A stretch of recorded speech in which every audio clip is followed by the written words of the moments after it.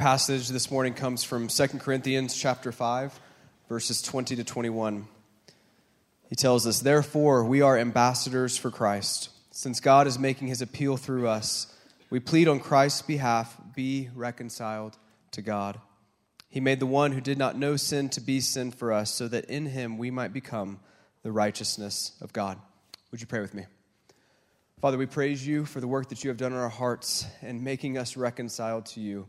I pray now that you would humble us before your word, that we might be changed by it as we leave here. It's in your son's name we pray. Amen. Amen. You may be seated. Thank you, Ryan. Thank you for Teresa for doing the video this week. Worship team, phenomenal job today. Would you give them a hand, let them know? Wonderful. And it's so fun for me to hear your voices just bouncing off the walls. You guys are the best choir. I've told you that before. Well done, choir. Bravo. We're continuing our series called We Are His Workmanship. And today we're looking at a text which tells us that we are reconciled.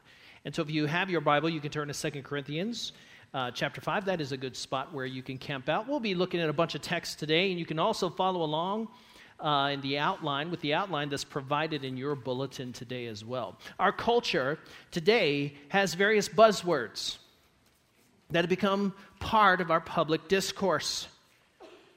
Being triggered, are you triggered? Okay, conveys the idea of a thin-skinned person who is easily and reflexively offended by a dissenting opinion.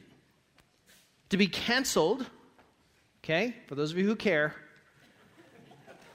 is to have a small but vocal social media minority mob shut you down, cancel you, right? You've heard of this?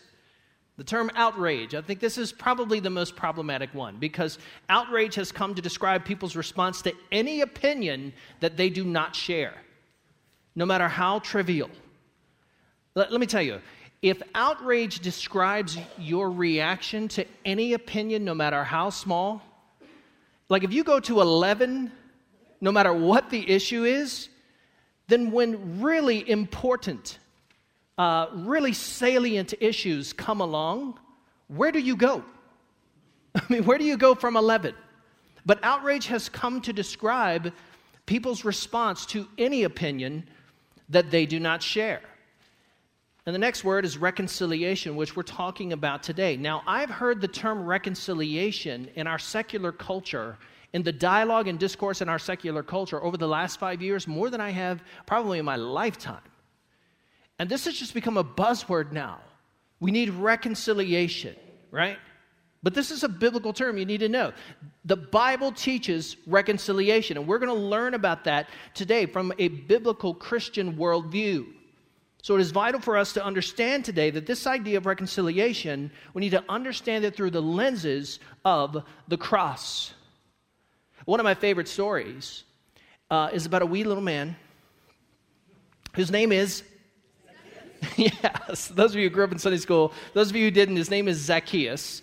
And you can find the story in Luke chapter 19, and it's just the most hilarious story. And I think it's hilarious, not because the guy's short. That's not what I'm saying.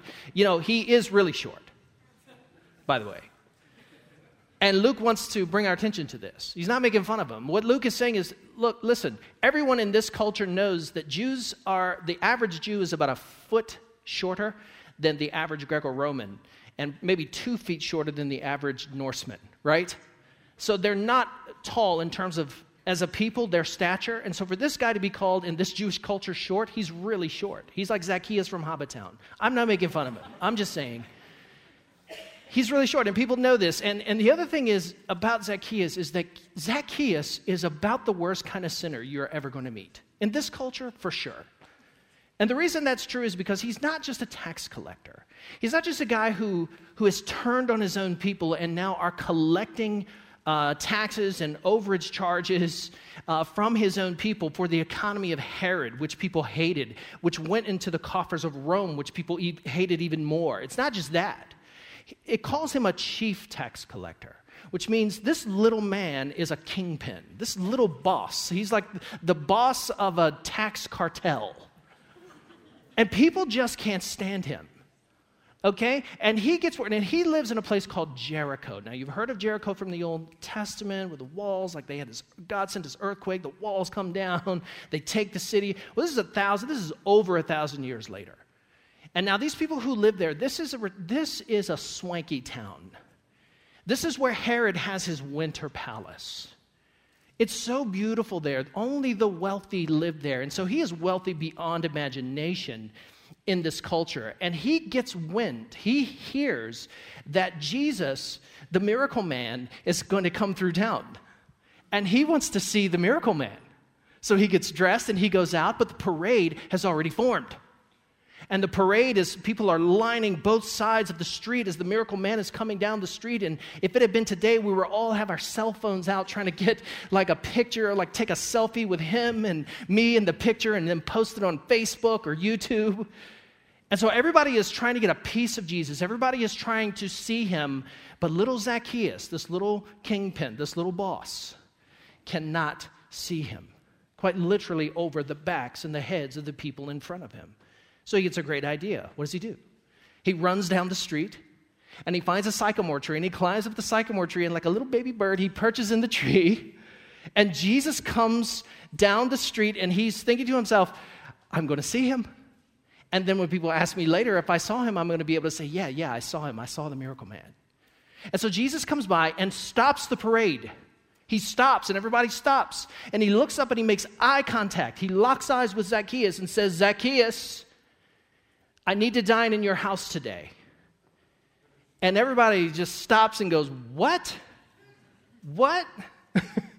And he runs down the tree and he's like, yes, sir. And he runs home and he gets his servants, like activates all of his servants. They begin to cook a meal. It takes all day to cook a meal. So the inference is Jesus is there all day and he's reclining with this man, this sinner, this chief of sinners, the worst possible man. And he's telling him the gospel. He's telling him the truth. He's teaching him the word. And at some point, we don't know when, but at some point, Luke indicates that faith just welled up in Zacchaeus' heart. And that he just announced his repentance right there and then. I am a believer. And he says, and this is what I'm going to do to prove it. I am going to pay back half of the entirety of my wealth to people. Like I'm going to give it to the poor. And then I'm going to pay back every person that I've defrauded 4 times, which would essentially bankrupt him. But this is his declaration of repentance. And Jesus says, surely salvation has come to this home today. This too is a son of Abraham. Isn't that what he says? Now here's the secret to reconciliation in the story. Because reconciliation just has to do with making a right relationship, putting things that were wrong back to the right. And here's the key. Reconciliation is possible when Jesus is at the table. And reconciliation, true reconciliation, is not possible when Jesus is not at the table. When Jesus is at the table, a man can be restored. A man or a woman can be restored to their God. They can be restored in right relationship to their God in Jesus' cross. But apart from that, reconciliation, true reconciliation, the kind that God envisions for us, is not even possible. And so we're going to look at this today. We're going to look at what the New Testament says about this critical word. Number one, reconciliation is made possible by the cross of Christ. Reconciliation is made possible by the cross of Christ. So we don't want to miss this. Any scheme, any plan, any program that could contrive or engage in racial, ethnic, socioeconomic reconciliation is only an attempt, no matter how good the plan, to fix a horizontal relationship, to fix relationships between people. Now, we're going to talk about that in a minute, but firstly and foremostly, every person is a sinner who needs to be reconciled at the cross. Every person, the offender and the offended party. It doesn't matter who you are and what you've done. Paul puts it this way in Romans 5:10 and 11. He says, for if, while we were enemies, we were reconciled to God through the death of his Son, then how much more, having been reconciled, will we be saved by his life?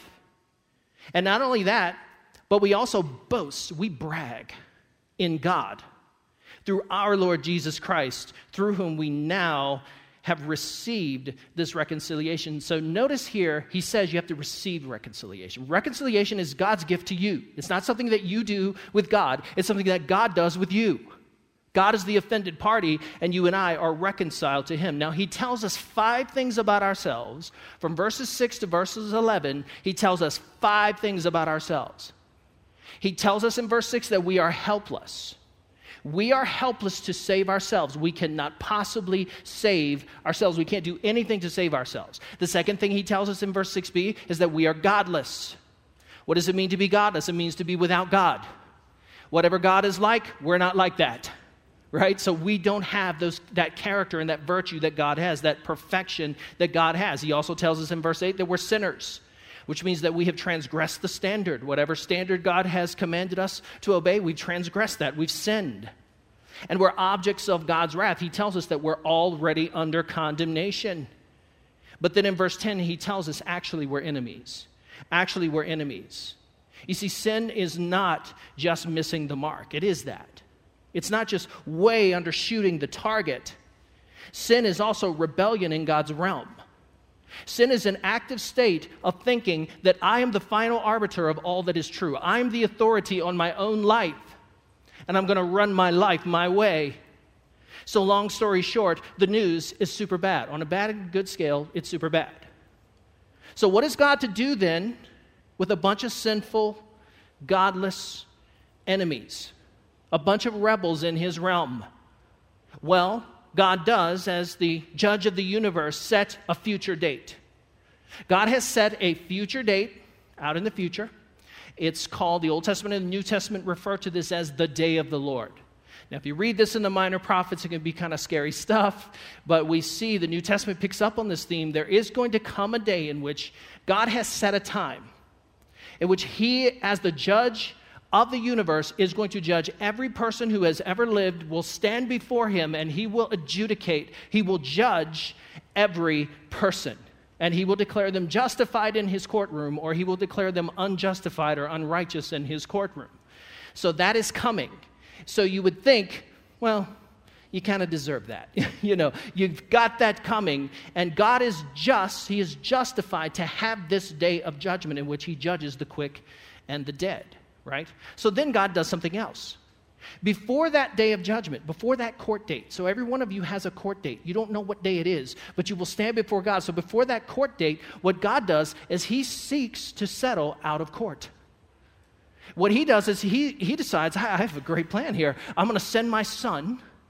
My son is going to live a sinless, spotless, perfect life, Torah-obedient life. He's going to die on a Roman cross, and the Romans and the Jews and everybody, they're going to pour their wrath out on my son. And he is going to take the punishment for every human being that has ever lived. While we were transgressors, while we were sinners, Christ died for the ungodly. Amen? So he does that. And then he comes and announces to us, what does this verse say? We now have received reconciliation. So this gift of being reconciled with God is available to you. Before this day, before your court date, you can actually settle the case. God has settled the case, and all you have to do is receive what he's done for you. What great news! And so we learned that reconciliation is only made possible by the cross. Now, what does the cross demonstrate? What does it prove? What does the cross prove? Why would God want his son to die on a tree, on a cross? Well, God allows his son to be crucified on a cross because it proves 2 things beyond the peradventure of a doubt. It proves, 1, the extent of God's love for us.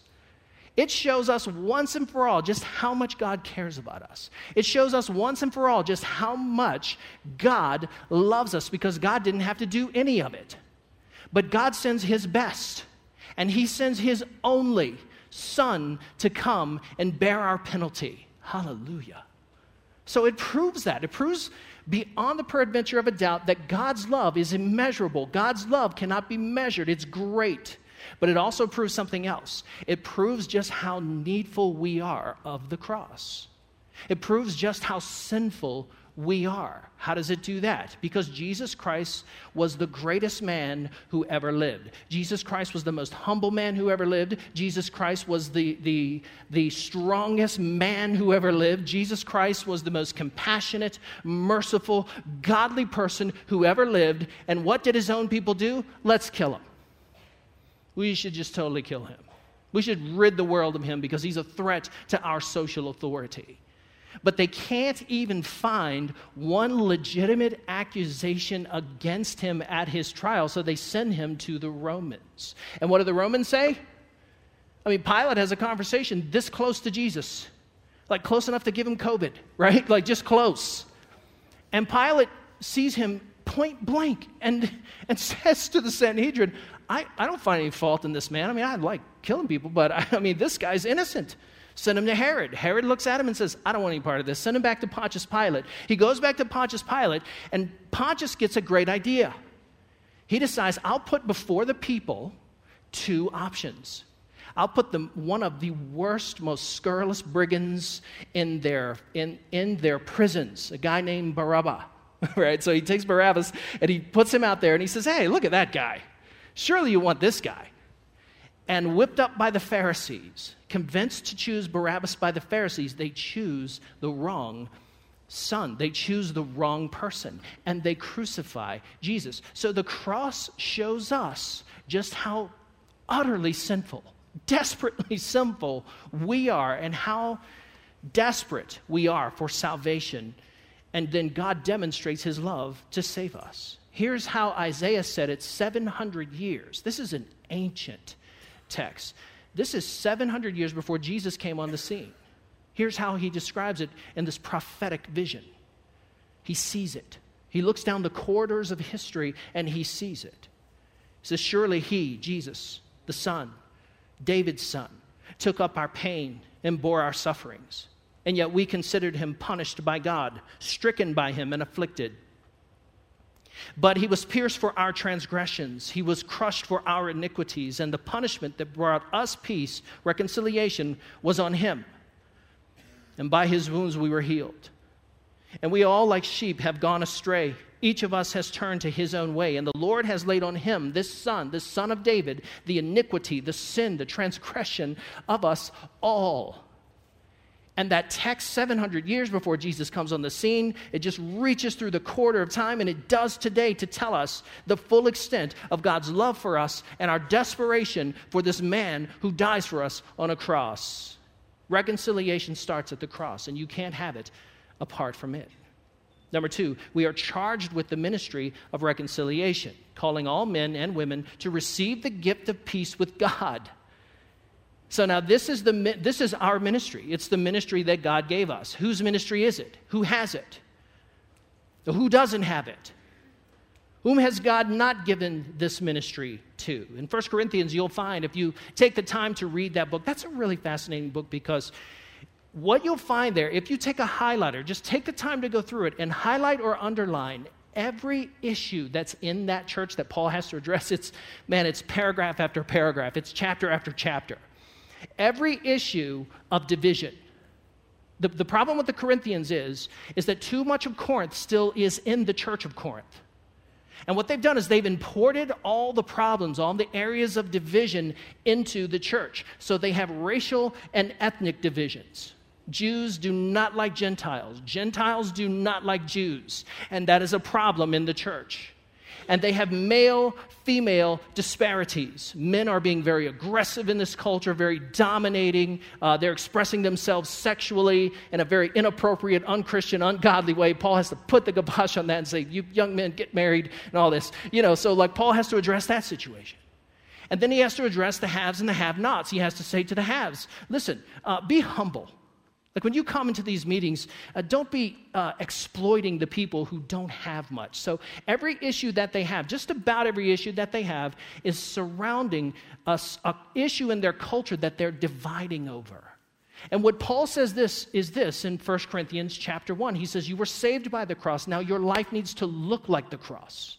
Right, this is your problem. You were saved by the cross. Like the Holy Spirit convinced you that the message of the cross is true. But then your life is not being patterned after the sacrificial love of the tree, the sacrificial love of Jesus dying for others on the cross. And so this is what a person is. A person who is saved is a person who is in Christ. They belong to the Lord. They are the Lord's. Here's what he says in 2 Corinthians 5. He says, so then from now on, from henceforth, we do not know anyone from a worldly perspective. Even if we have known Christ from a worldly perspective, yet we no longer know him in this way. What is he saying? I no longer know you as a Democrat or a conservative. I no longer know you as a Jew or a Gentile or slave or free or male or female. I no longer divide with you over those cultural issues. From now on, I see you in Christ. This is what he's telling them. We no longer, even for you Greeks who look down your snooty noses at a Palestinian Jew from backwater Nazareth who gave his life on a cross, you no longer look at Jesus this way from a worldly perspective. Don't look at each other this way anymore. And he says, therefore, if anyone is in Christ, a person who is in Christ, he's actually a new creation. New creation has begun when people come to Christ. And the old has passed away, and see, the new has come. And everything is from God. Everything you have is from God, who has reconciled us to himself through Christ and has given us the ministry of reconciliation. Who did he give it to? He gave it to us. That is, in Christ, God was reconciling the world to himself, not counting their trespasses against them, and he has committed the message of reconciliation to us. Corinthians, to you, to me. So who doesn't have this message? Who hasn't he given it to? Well, he hasn't given it to world religions. He hasn't. He hasn't given it to Islam. Islam does not have this vocation. Islam does not have the job description of announcing God's reconciliation with the human race. They don't have this. Neither does Indian religions. Neither does the LDS faith. No other religion, no other faith system has been issued this vocation, this message. Go tell the world God is reconciling them to himself through the cross. That has been given to the church of Jesus. And God hasn't given it to political systems. No government has this message. None of the three branches of our government have been commissioned to tell this message. We have. None of our parties have. And no entertainment industry, not the movies, not TV shows. Listen, I love it every time they come out with a new Jesus film or a new Jesus TV show. I actually don't love it. I mean, I appreciate it. Because I know if I had little kids, I'd make my kids watch it. And my little kids would learn a lot about Jesus. They would learn a lot about what Jesus was all about, and I could lead them to a conversation about Jesus. But being a scholar of the first century, I cannot watch them. There's just too much artistic license. I don't think there's any way to tell the story better than this way. I just think that's what I think. So, but no, the entertainment industry also, we do not outsource the gospel to them either. And we don't outsource the gospel to the halls of academia. It should go without saying that you're not going to find the gospel of reconciliation in secular universities, for sure. But you're also not going to find it in Christian universities. You're not going to find it in biblical seminaries either. Well, you might find the message, but they have not been given the charge to go out and announce the reconciliation of the world. They haven't been given that. The church has. That belongs to us. This is why Paul says it's the church that is the foundation and pillar of the truth in the world, not the academy. And so this message and this ministry of reconciliation has been given to the people of God. This is why Paul tells us, go, offer this gift. Just compel men to be reconciled with this God who is settled out of court. Number 3, reconciled relationships are intentionally maintained through great effort. Well, if God has called us to go out and tell people the good news that God on a cross has reconciled us, brought us back into right relationship with him, and to bring us into harmonious relationships with each other, then this takes effort. This is not easy. Romans 12:18 tells us, if possible, as far as it depends on you, live at peace with everyone. What does this passage presuppose? That sometimes it's not possible. because not everything is dependent on you.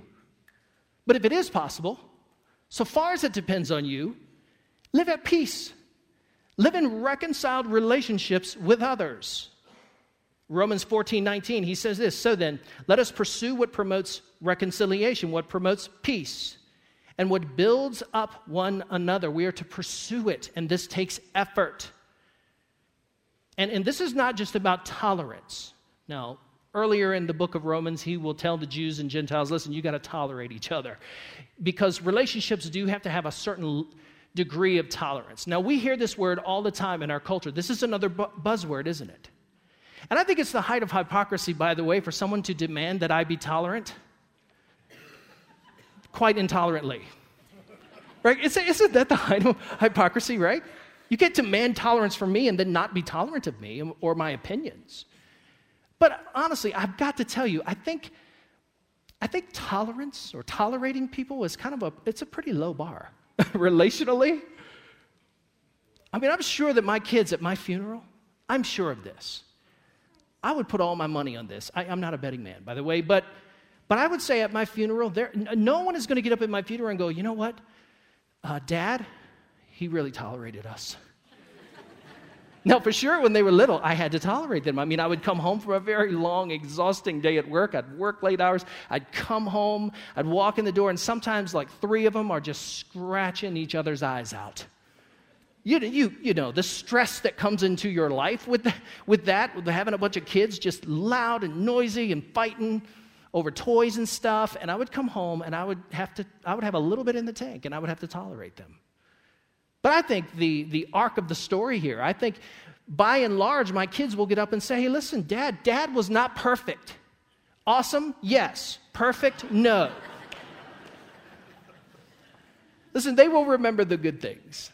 They will remember that when they were kids, they were always in my lap watching movies, eating popcorn. They will remember that I loved them and that I did things for them and that I was always there for them as much as I could be. That's what they will remember about me. You see, yes, as a parent, I have to tolerate my kids, but my goal really is actually to love them. My goal really is actually to show them the full extent of my parental heart and love. And this is what the ministry of reconciliation does. It's not just about tolerating people who disagree with you. Yes, threshold, yes. But it's also about exhaustively extending the love of Jesus and telling people you can be reconciled to God through this God who loves you in Christ. This is how Paul says it in Ephesians 4:3. He says, making every effort to keep the unity in the Spirit through the bond of peace. How do you keep the unity of the Spirit through the bond of peace? Well, it takes every effort. It takes every possible effort.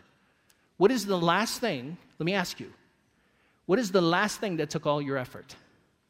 What is the last thing you did that just took every ounce of you? For me, it was rebuilding my fence gate, which I won't get into for those of you who are new. It's a story, it's a saga, it needs fixing again, but surprise. The last time I fixed it in a winter windstorm, right? And I determined that I was going to fix it in the storm so that I would know that it could tolerate the winds and the power of the wind in the storm. And apparently it couldn't. So I need some help. I'm taking volunteers. So apparently it couldn't, right? And I just remember coming into the house feeling exhausted. Just my body exhausted, my mind exhausted, my emotions exhausted because I was so angry at that gate. I was really angry at myself, my lack of competence. But think about the last thing you did, renovating a car or a house or a fence gate or something in your life that it took all of you. And when you were done, you were depleted.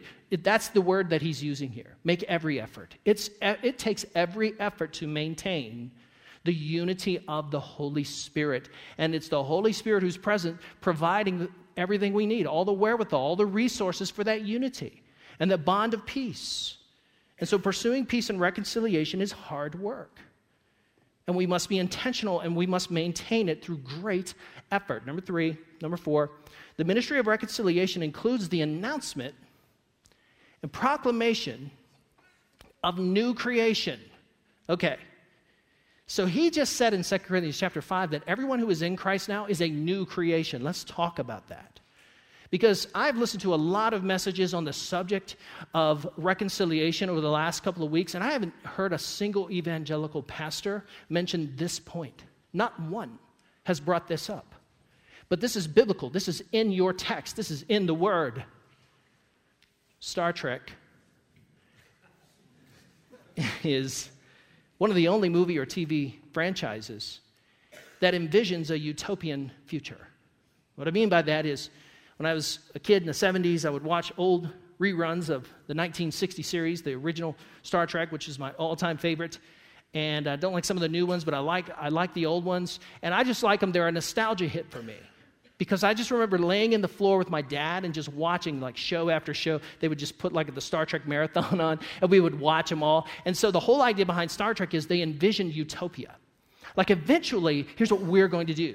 The vision is we're going to figure out how to eradicate poverty and racism and social divisions and all the things that really divide us. We're going to solve them. So it's actually a humanistic view of the future. But typically, sci-fi writers do not project the future as a utopia. They typically project it as what? A dystopia. Dystopia is the opposite. It's a vision of the future becoming intensely bleak. And so it doesn't matter what the story is. I mean, there are so many, I couldn't even mention them all today. It doesn't matter what it is, whether it's the miserable world of Orwell's 1984 or H.G. Wells' The Time Machine, from Planet Apes, which is my favorite, to the Blade Runner, from the Terminator to the Matrix or WALL-E, that's one of my favorites as well. Sci-fi authors have a lot of fun imagining the world as a bleak post-nuclear fallout society where anarchy rules. People struggle for mere survival. Earth's resources are incredibly depleted, and our own technology has turned against us and is trying to rule us or eradicate us. And I love it because you'll hear them say, but in a world where injustice reigns, one man. You've heard that trailer. Now, it might be true that the world is going to get a little worse in the future before it gets better. But I'm here to tell you, the Christian vision of the world to come, it's not humanistic. And it's not really utopia. What it is, it's the kingdom of God come to earth. Like the Christian vision of the world to come is new creation. You can read about this in Isaiah 60 through 66. And you can read about it again in Revelation chapters 19 through 22. And right here in Colossians 1, 19 through 20, he says this, "For God was pleased to have all his fullness dwell in him, and through him, Jesus, to reconcile everything to himself, whether things on earth or things in heaven, by making peace through his blood shed on a cross." So we learned that through the shed blood of Jesus on a cross, what do we learn? That you and I personally are reconciled in relationship to God. But then God is going to reconcile all creation, everything, invisible and visible, in heaven and on earth. God is going to bring the entirety of creation back, and he's going to renovate the world. Romans 8, 19 through 21. Paul says this, "For the creation eagerly awaits." Now here he's using creation in personified terms, which is something he likes. It's a device he likes to do in Romans a lot. He says, "For the creation eagerly awaits with anticipation for God's sons to be revealed," sons and daughters. "For the creation was subject to futility, not willingly, but because of him who subjected it in the hope that the creation itself will also be set free from the bondage to decay into the glorious freedom of God's children." So what Paul is teaching there is this, is that God wants to reconcile every human being, every person to himself in the cross. But ultimately, he's going to also renovate the world. He's going to reconcile the world. So you're not going to spend eternity in heaven. You're not. Christians say this all the time. Read the end of the story. The New Jerusalem is coming out of heaven, and you and I are going to be resurrected in brand new physical bodies, and we're going to inhabit a brand new resurrected world. a world that undergoes the same kind of resurrection. Don't think for one second that God has any plans to discard his good world. Go back and read Genesis chapter 1. Everything that God makes, when God says, let there be light, he steps back and says, that's good. He doesn't say that's evil. The world is not evil. The world is in a state of decay. You and I are in a state of fallenness, but eventually he's going to renovate the world. He's going to resurrect it. And you and I in resurrected bodies will inhabit the new heavens and the new earth, literally heaven on earth, with Christ reigning from the New Jerusalem. And so this is the Christian worldview. And this is what I want to encourage you with. If you have friends who are just absolutely hysterical over the fact that we are destroying our planet, the ecosystem of our planet, listen, we should not be doing that. We should not be doing that, because if you read our vocation in Genesis 1 and 2, it's pretty clear that we have been called to be stewards of this planet. We're called to be sanctified, holy ecologists, to take care of the ecosystem that God has planted us in and put us in. Sure. But if you've got people in your life who are just hysterical about the environment, listen, give them a Christian worldview. Help them to understand this is part of the Christian worldview, that God is going to bring us, all who are in Christ, back into this environment that he is going to reno. Help them to see it. And give them, and if you've got people in your life today who they're upset about racial reconciliation, they should be. It's a terrible thing. Racism is a terrible thing. But listen, ultimately, every racist is a sinner and needs to go to that cross and receive forgiveness from Jesus. That's how you right the world. You right the world in the cross, not apart from it. When Jesus is at the table, reconciliation is possible. So to recap today, while we were helpless, sinners, enemies of the cross, God sent his Son to demonstrate the full extent of his love and the utter sinfulness of sin. And we no longer identify as people from a worldly perspective. Brothers and sisters, we no longer see them that way. We see them as lost or found. And if they're found, they're brothers and sisters. And we don't divide over the myriad of things that divide our culture and our world. And living in reconciled relationships takes every scintilla. It takes every effort for us to reach out and build the bridge and to welcome people into a reconciled relationship with Christ and to maintain those. And do not think for one second that God is going to throw away the world. He isn't going to do that. New creation is coming. And by the way, the sign of it is you. You are the sign. You are a walking, talking sign of the project of new creation being completed, because God has already started it in your heart by transforming us by the Holy Spirit. Amen? Let's pray today. I'm going to invite the worship team to come back up. God, we just want to thank you for this amazing perspective. And we live in a culture where the miasma they just breathe this toxic air of division. And yet you have taken all these people, Jew and Gentile, from various ethnic backgrounds, and you have taken people from various economic statuses and backgrounds, and you have taken male and female and all of us and brought us together in the cross.